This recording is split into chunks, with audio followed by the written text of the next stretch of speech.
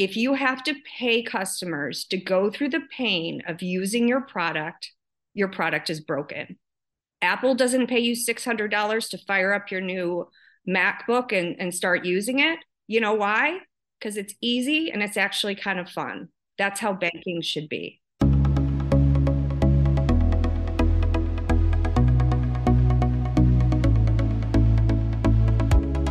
You are listening to Banking on Digital Growth with James Robert Lay, a podcast that empowers financial brand marketing, sales, and leadership teams to maximize their digital growth potential by generating 10 times more loans and deposits. Today's episode is part of the Digital Growth Journey series, where James Robert uncovers and explores some of the industry's biggest digital marketing and sales stories of success. Let's get into the show. Greetings and hello, I am James Robert Lay, and welcome to episode 276 of the Banking on Digital Growth podcast. Today's episode is part of the Exponential Insight series, and I'm excited to welcome Lori McLaughlin to the show. Lori is the Chief Marketing Officer at Digital Onboarding, who is making financial services accessible by empowering financial brands to make it easy for people and businesses to adopt products and services that make life better. And today, Lori and I are going to work together to make life even better for you, dear listener, by guiding you forward on your own journey of growth as we discuss where you're losing opportunities at your financial brand, while also providing a path forward to quickly recapture those lost opportunities so that you can maximize your future growth potential. Welcome to the show, Lori. It is good to share time with you today. It's great to be here. Thanks, James.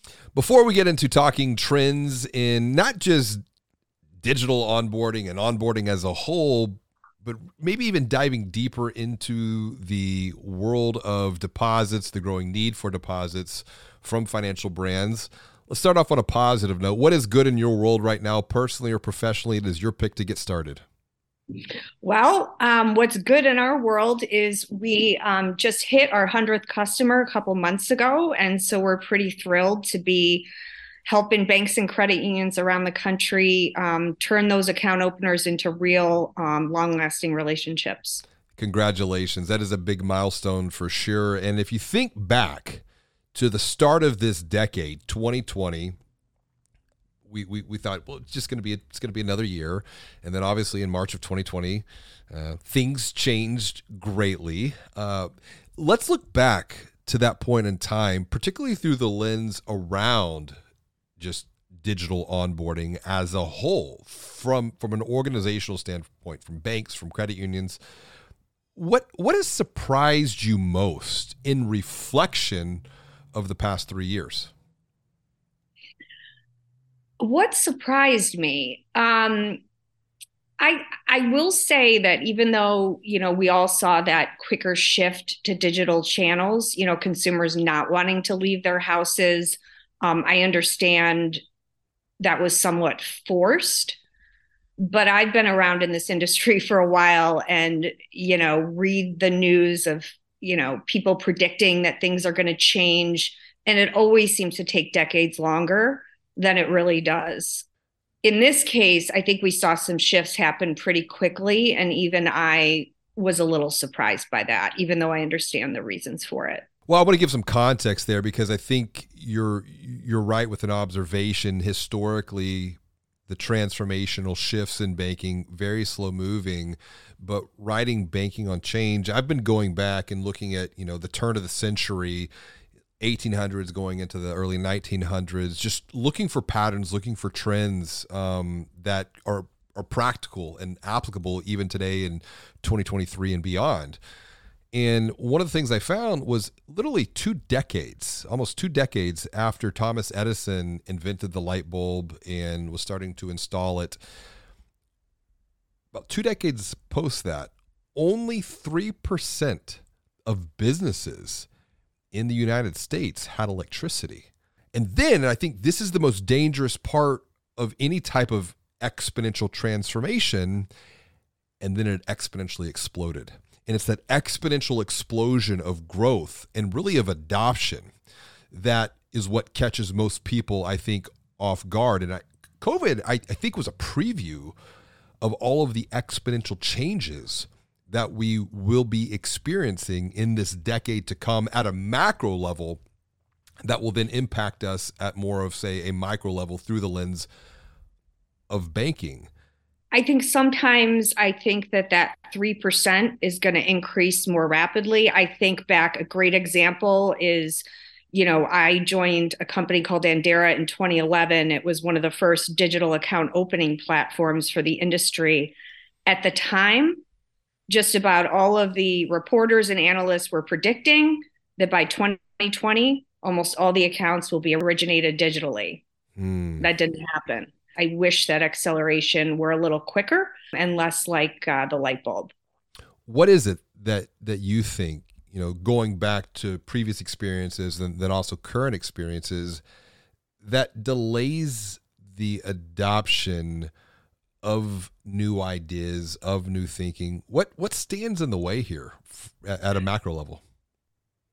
How do I say this? I think ordinary people, ordinary citizens would assume that banks of any industry know their numbers and they know their data and that they see the opportunities and they see the problems.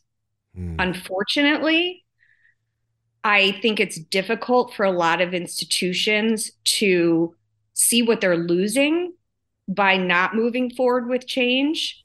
And so if they can't see the problem, I'm not going to get fired for not solving the problem, or they can't measure the opportunity. So they want certainty and reassurance. And I think when it comes to brand new things like digital account opening or text messaging your customers, the risk function can take over, and they can really focus on all the things that can go wrong instead of prioritizing, what's to gain if they do it right. I think data is the big problem. That's a fantastic point about seeing things, observations, because if you can't see things, then you don't know that there's a problem that even exists to begin with in the first place. It's almost like it's what you don't know. It's the unknown that's going to get you. And when it comes to practices like onboarding, what are some of the trends that the dear listener needs to be aware of? What are some of the patterns, particularly patterns of people, of consumers, of account holders, when it comes to onboarding, that I think that there are losses that they might not be aware of that could be costing them hundreds or millions of dollars in loans and deposits that they just don't have that perception yet? Yeah, I'm glad you asked that question. So onboarding has a broad definition, and a lot of people in the industry include account opening in that definition. So I'm going to start there based on my experience at Andera. I can tell you that most institutions do not know what their online application abandonment rates truly are because their vendors don't report true abandonment. They'll report abandonment after a certain step in the process, after an applicant's data is saved. I can tell you with relative certainty that your online application abandonment rates are probably north of 65%, and I wouldn't be shocked if they were 90%. So just to put this into context, if this is a checking account opener, the average American has had their checking account for 17 years. You finally got the average Joe off the dime and attracted him to your institution. And 9 out of 10 times, you're losing him. All that money you spend in marketing doesn't matter. And so there's a lot of things that you can do to your digital application to reduce abandonment. But even before you do that, implement a retargeting campaign. We did that successfully for banks like TCF back in the day, and it works wonders. I want to make this hurt. I want to make this hurt a little bit more because that is what I have found. The desire, the feeling, the emotion to change is often, inspired because something hurts. And what I mean by that, it's not in a nefarious way, but let's go back to your numbers. And I can concur with the research that we've been doing. We do digital secret shopping studies, etc. And let's just take that 90%, because I think it makes the math easy. You know what? Let's round down. Maybe let's make it 80% abandoned, just for example's sake. let's say each month you have 100 people that click the apply button on opening a new deposit checking account. Well, 80 people then go off to abandon that process. So you can take 80 times 12. That's 960 lost opportunities for conversion. But from what I have found working with financial brands and their marketing teams and their sales teams, their ops teams, their leadership teams, take that and assign a lifetime value to that number. And through some of the research that we've done for, say, a consumer account, the lifetime value is, we'll just call it $2,500. So you take 960 times $2,500. That's a $2.4 million problem right there. Yeah. Yeah. And also considering the fact that you just spent all this money in advertising to convince Joe to come in, and that money is now wasted. So back to your question, let's just start from the top of the funnel. That's probably your biggest opportunity, because that's where the most people are getting lost. Yeah. There are certainly other places in the application process where you can affect drop-off rates, things like requiring challenge deposits to verify identity. Mm-hmm. Don't do that. It's going to lead to drop-off. We've tested it. My personal opinion is it's not worth it. The decision of whether to require funding at the time of account opening is a big decision. Not requiring funding can certainly lead to higher throughput, but you've got to have a process on the back end to collect that funding. Yep. Correct. Now, once the account is opened, I would love to focus on that, because there is a hidden number that I think is really important to every bank and every credit union in America. And that is, of all the people that open accounts, what percentage of them are actually using their accounts actively, let's say in the first 90 days and forward? Because hidden attrition, so, there are a bunch of people that will just outright close a checking account in the first year. And the research shows that there's anywhere from 25 to 40%. So forget about all the drop off in the application process. Now you've got 20 out of 100 to actually open their accounts. Well, a heck of a lot of them are going to be gone within the first year. Then there's another bunch that their accounts will still be opened. You're paying money to service those accounts, but they're not being used. And so this gets back to the data question. I guarantee that if you ask 10 or 100 institutions right now what their attrition rate is in the first year, they couldn't tell you. Almost every institution can tell you what their blended attrition rate is, but that doesn't tell them the story. And you're losing a heck of a lot. Simply, these people took time out of their day to open an account, probably in a branch, probably took an hour. Mm-hmm. They wanted that account. And it's really important that you make it easy for them to start using it. So a couple of follow-ups to that to dive deeper. Why the attrition? And it's almost kind of like the big trend, quiet quitting, or they're ghosting here. Why do people do that? What happens? They don't want to deal with it. So the research will, frame it as they found it too difficult or it was too hard. It doesn't actually mean it was complicated and they couldn't figure it out. It just means it seemed like work to them, right?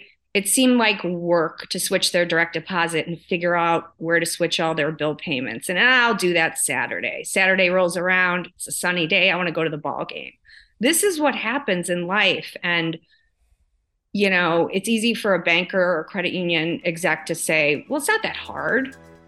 But to them, it feels hard. Just like people feel stressed about money, we understand digital growth can also feel confusing, frustrating, and overwhelming. But it doesn't have to feel this way for you, because you can join the Digital Growth University to gain clarity through education, to overcome the fear of the unknown. Build your team's courage with a growth strategy to eliminate the fear of change, and increase your confidence with coaching to remove the fear of failure. Visit digitalgrowth.com/university to apply. There's that word again. That's feeling, that's emotion, and how much of that feeling and emotion drives into change management or transforming behaviors. There's a lot of behavior transformation. Like you said, transferring direct deposit requires some work. And if there's a pain associated to that, I might not want to take that action because it's not as good as what it was before, right? I'll tell you how big of a pain it is. Chase, right, one of the biggest banks in the country, outright admits that it is so painful to switch that they're willing to pay their customers $600 if they actually follow through with switching the direct deposit and using the card. What is that admitting? I call that a bribe, not a cash bonus. That is a bribe. And if you have to pay customers to go through the pain of using your product is broken. Apple doesn't pay you $600 to fire up your new MacBook and start using it. You know why? Because it's easy and it's actually kind of fun. Yeah. That's how banking should be. It's easy and it's fun. And I think about like the unboxing experience of an Apple product, whether it be the phone, the MacBook, the tablet. That is all part of the experience that has been really well thought out. And I think, if we take a moment to define experience, at least of the way that we do it here at the Digital Growth Institute, experiences are well-defined systems and processes that have been strategically mapped out, then applied, and the secret here is then continuously optimized over time, resulting in either a positive or negative emotion, but hopefully more positive emotions, and then taking those negative emotions and learning from them on what we can do to make people feel even that much better going forward into the future. So if we're thinking about the onboarding experience here, where are opportunities to optimize to make it even that much better going forward? Oh, let's dive into that. So the average Joe just took probably an hour to open his new, let's call it a checking account. What happens next to Joe? He's got a lot of stuff he's got to do. He probably doesn't even realize it. The bank probably hands him a folder with a bunch of brochures and says, good luck, go enroll in a bunch of stuff. They might send him a mailer a week or two later and fire off a couple emails. They consider their job done. Joe's got all the help Joe needs. That could not be further from the truth. Communicating with someone is not the same as helping them. Telling somebody that they have 10 things to do is not helping them do the 10 things. Banks and credit unions need to help make that onboarding process feel mindless. It should feel like zero work to the new account opener. If they feel like they have to take an hour to switch all their bills and fill out a PDF form in 2022 just to switch their direct deposit, I mean, PDF form was fine in 2005, but it's kind of embarrassing now, right? Mm-hmm. There's technology that could make that switch instant. What you just said, communicating with someone is not helping them. That's a big perspective shift, I think, for many, or it could be for many, because I can hear some of the dear listeners saying, well, we are communicating with them through the onboarding process. We have a 222 or a 333 program, and we're communicating with them, right? But I think what you just said, that's a whole different way of looking at not just the problems, but really the opportunities to begin to solve the problems, because it goes beyond just communication. It's the help. It's the guidance that is required to make someone feel good about the next steps going forward, almost back to your point, it being mindless. So how do we do this? First off, you can't show off your digital capabilities with a stack of brochures, right? It's kind of embarrassing. If you want to get people excited about banking digitally, you need to communicate well digitally. That can feel hard for a lot of institutions, particularly because I'm going to make my next point, which is that communication should feel personal. It used to be a lot harder than it is today. There's lots of platforms, not just ours, that make personalization easy. But I'm not just talking about the words on the web page. I'm talking about how you're guiding them. So, for example, if Joe is new to your bank and he doesn't have any of the services, you're going to help him in a different way than if James has been a customer for years and just added an extra savings account. He's already got online banking. He's got direct deposit. So it's giving people help where they need it and reminding them when they forget. Because Saturday is going to roll around and it might be sunny out. Doesn't mean he doesn't want to still switch his direct deposit. So having timely reminders. And now my third point, and I think the most important point, is helpful tools. A tool in this case could be an enrollment tool. You want to sign up for e-statements? I'm not going to make you log into online banking to sign up for e-statements. Just give me an e-signature and we'll get you on your way and off to the ball game. You want to sign up for direct deposits? You don't need to hand fill out a PDF form and figure out who to send it to in HR. We can get that done for you right now in about a minute and a half. It's giving them the tools so that they can do something in a few clicks where it doesn't feel like a lot of work.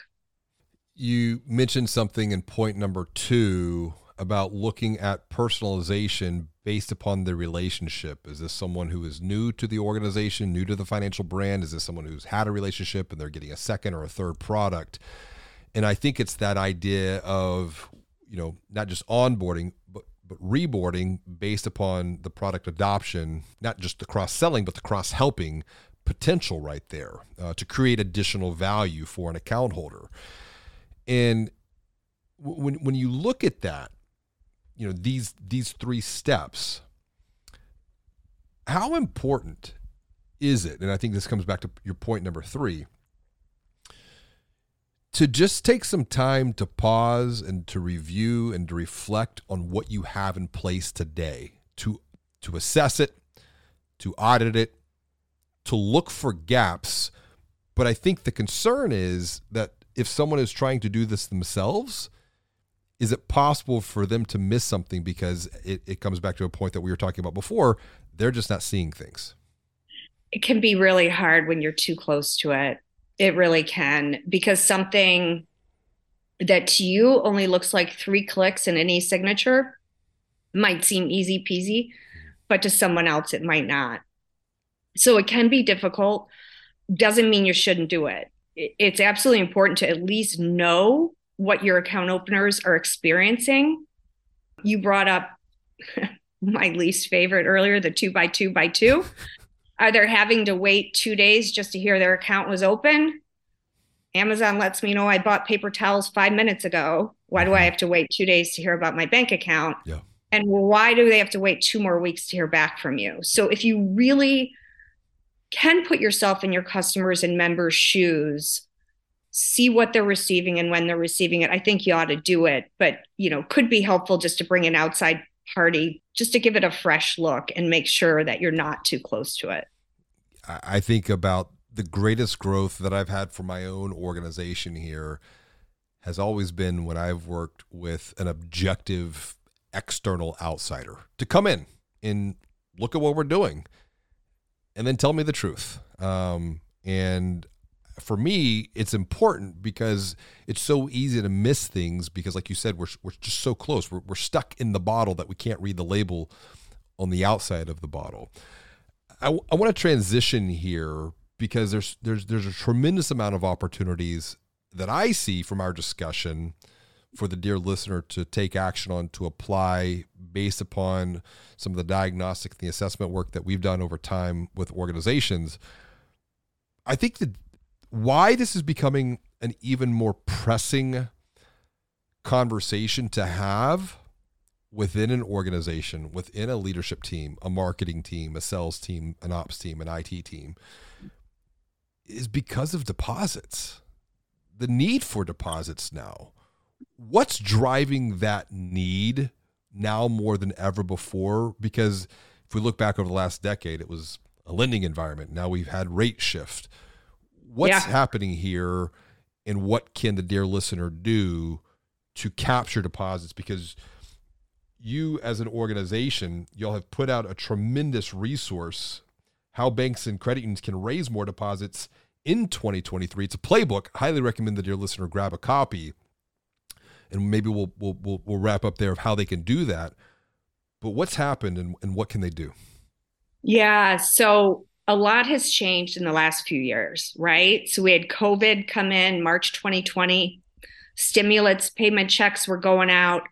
The government thought that would help stimulate the economy, but instead consumers kind of kept the money in the banking system, right? They saved it, or they paid rent with it. So during COVID, banks and credit unions, they didn't have a deposit problem. They had tons of deposits. Now things are a little different. Yeah. Inflation obviously has been rising. Consumers are now pretty much out of cash, and they're looking for short-term liquidity. They're looking for, how do I make it through the next few months, or how do I fund my summer vacation? And that's where financial institutions can help with that short-term liquidity problem. You look at some of the practical recommendations in the guide. One that stuck out to me, personalized rates, because it almost kind of connects back to what we were talking about before, this idea of personalization. But where's the opportunity with personalized rates? A lot of people might just think, well, I just go to the bank's or credit union's website and I can say what their CD rates are. And that's true. Those are called disclosed offerings. And certainly there's specials that are run during certain points of the year. But institutions can also be smart. So if they think that high valued relationships might be, ready to jump ship to go find a higher rate elsewhere, they can, kind of privately offer them a special rate just to keep them as a customer or a member. And I think that's a really smart thing to do. Use rates as a retention lever. And that's taking a proactive stance in a person's financial life. I think, a lot of financial brands, and there's multiple reasons for this, they're very reactive. But in this guide, you provide a path and a recommendation to be a trusted advisor. And I want to read from the guide here, because it really connected and resonated with a lot of the writing and the thinking that I share. But you said, just as a pharmacist would not allow a customer to choose their medications, banks and credit unions need to help customers and members choose the products that will do the most to improve their financial situations. And it's taking a very clinical, diagnostic, if you will, approach to providing the next best step forward, a plan, a path, a prescription to help people. How can financial brands take on the role of the trusted advisor, or how we speak here at the Digital Growth Institute, the helpful and empathetic guide? I guess I just want to first start by saying, in a climate like this, where Americans are strapped for cash, now is the time for community institutions to shine. This is your moment. Consumers are looking for help, and they haven't traditionally gotten it from their banks and credit unions, particularly from their banks, unless they're high net worth customers. Why is that? So, we have customers that use data in interesting ways. I recently spoke with a financial institution executive, and he explained that they look at transactional data and they'll look for large purchases at places like Home Depot. And then they'll say, well, geez, maybe they need help with a HELOC. Maybe they need to make home improvements. And so they're looking for signals from their customers and members. I think that's a great way. We also strongly support the position that Jonathan Fisher from Timberland Bank has, which is don't underestimate the power of a survey, right? With all the talk of big data and AI, you can feel like you have to be, really sophisticated about discovering needs.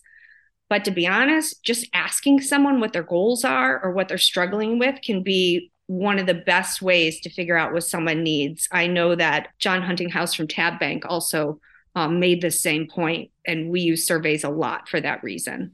We've actually been teaching a methodology to financial brands that is an extension of how we're working with financial brands. So to take that knowledge into their local markets. And it's a very simple question. It's a framework. By just sitting down, and you can sit down, this can be done via survey, asynchronously, multiple ways to apply this. But you mentioned goals. And the question is how do you want to grow? And a lot of this provides context, it provides framing for an individual to really think through.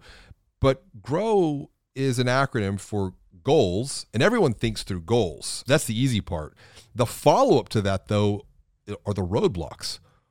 You have this future that you want to create, but based upon what you can perceive right now in the present moment, what are some of the roadblocks that could get in the way of that future that you're wanting to create? Like you mentioned, right. I want to improve my home. I want to build a pool for the summer, whatever that might be. Well, let me think through some of those roadblocks, and then as that trusted advisor, that expert, well, here are some opportunities to help you overcome those roadblocks and then move forward to make progress towards those goals. It's a fantastic, simple framework that is easy to communicate and then deepen that relationship at more of a human level. Like you said, it goes beyond just the AI and the big data. This is the thick data that I wrote about in Banking on Digital Growth, because the big data, it's what are people doing? But this is like, why? What's the story behind the story here?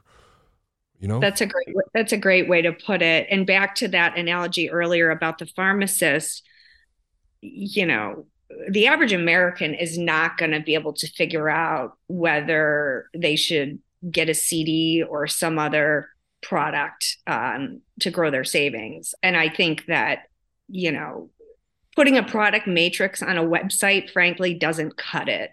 And that's about the most I've seen from financial institutions in terms of delivering guidance. A pharmacist wouldn't put 4 medications in front of you with the benefits and risks and say, pick one.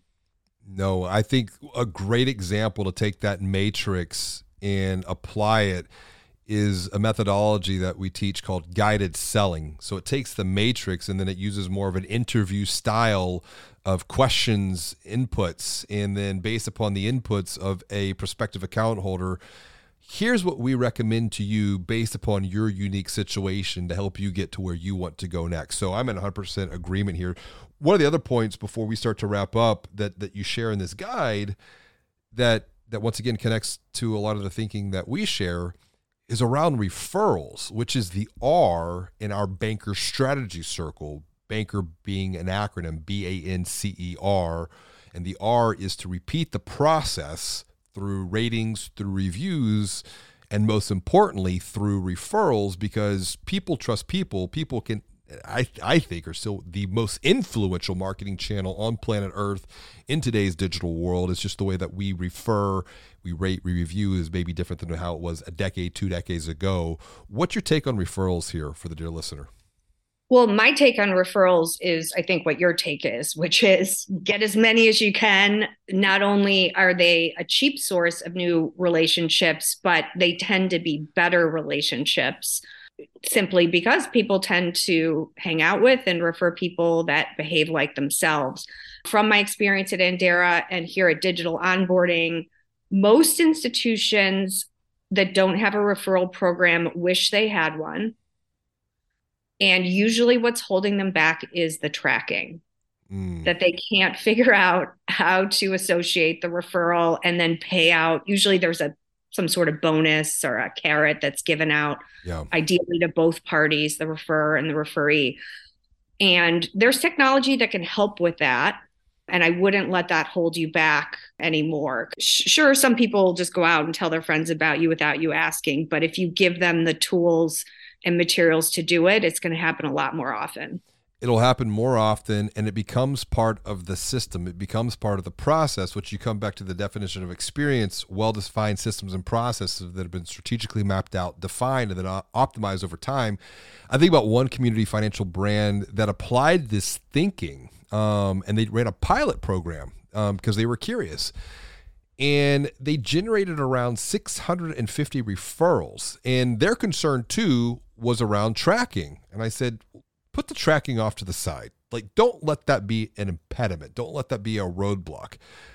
What if we just did like more of a sweepstakes? Like if you refer someone, you're entered in for a chance to win $1,000, whatever it was at the time.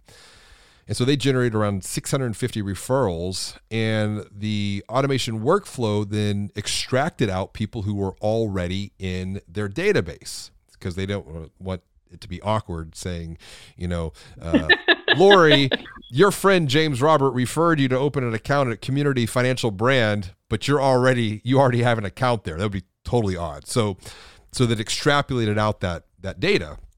So we're left with about 600 now actual active referrals in the workflow, and around 15% went on to convert to open an account with an average product per household about 3.5. So super successful. Total cost $1,000, Oh yeah. to pay out for the sweepstakes, and the retention once again much higher 12 months later when compared to others within the organization. So I think it's totally doable. Like you said, don't let the perceived roadblocks hold you back from anything that we've talked about here today. And on that note, as we start to wrap up, I always like to send the dear listener off with something actionable that they can take, something that they can apply, something small to continue to move forward and make progress on their own journey of growth. What would your recommendation be? That one small thing, because all transformation that leads to future growth begins with a small, simple step today. What's one thing that they can do right now to just move forward and make progress? Well, I'm going to focus on the burning issue, I guess, that's in my mind, which is do the work to understand your attrition situation. Acquiring an account is not a win. You've just earned the chance to either make money or lose money servicing a dormant relationship. So if you can't answer the question of what your first year attrition rate is, say on checking accounts, go get that answer. Because if you can't measure the problem, if you can't see the problem, you can't fix it. Gain understanding into how many accounts that you're losing that are already have converted. But I say take that to a deeper level. Why? Because that's then also coming back to maybe some exit surveys or something along those lines. Because I'm always, and maybe that's just the kid in me that I still ask why to almost everything. Well, why? Why is that? I want to know the why. I love why questions, because a lot of times institutions rely on acquiring new accounts for growth. And so if you're giving your CMO a goal to acquire 10,000 checking accounts in 2023, but 8,000 of them never become real relationships, you're losing money. Yep. You're not growing. And if you can't see if you're just looking at blended attrition, you can't see the problem. No, that's a fantastic takeaway. Fantastic recommendation for the dear listener to apply on their own journey of growth. Lori, this has been such a wonderful conversation. For someone who is listening, what is the best way for them to connect with you to maybe perhaps continue the conversation that we've started here today if they'd like to? Sure. You can email me at lori@digitalonboarding.com. And you can also find me on LinkedIn, LAURIE. Yep. Connect with Lori. Learn with Lori, grow with Lori. Lori, thank you so much for joining me for another episode of Banking on Digital Growth. This has been a lot of fun today. It's been a lot of fun. Thanks, James. As always, and until next time, be well, do good, and make your bed. Thank you for listening to another episode of Banking on Digital Growth with James Robert Lay. To get even more practical and proven insights, along with coaching and guidance, visit digitalgrowth.com/insider to join a community of growth-minded marketing and sales leaders from financial brands and fintechs. Until next time, be well and do good.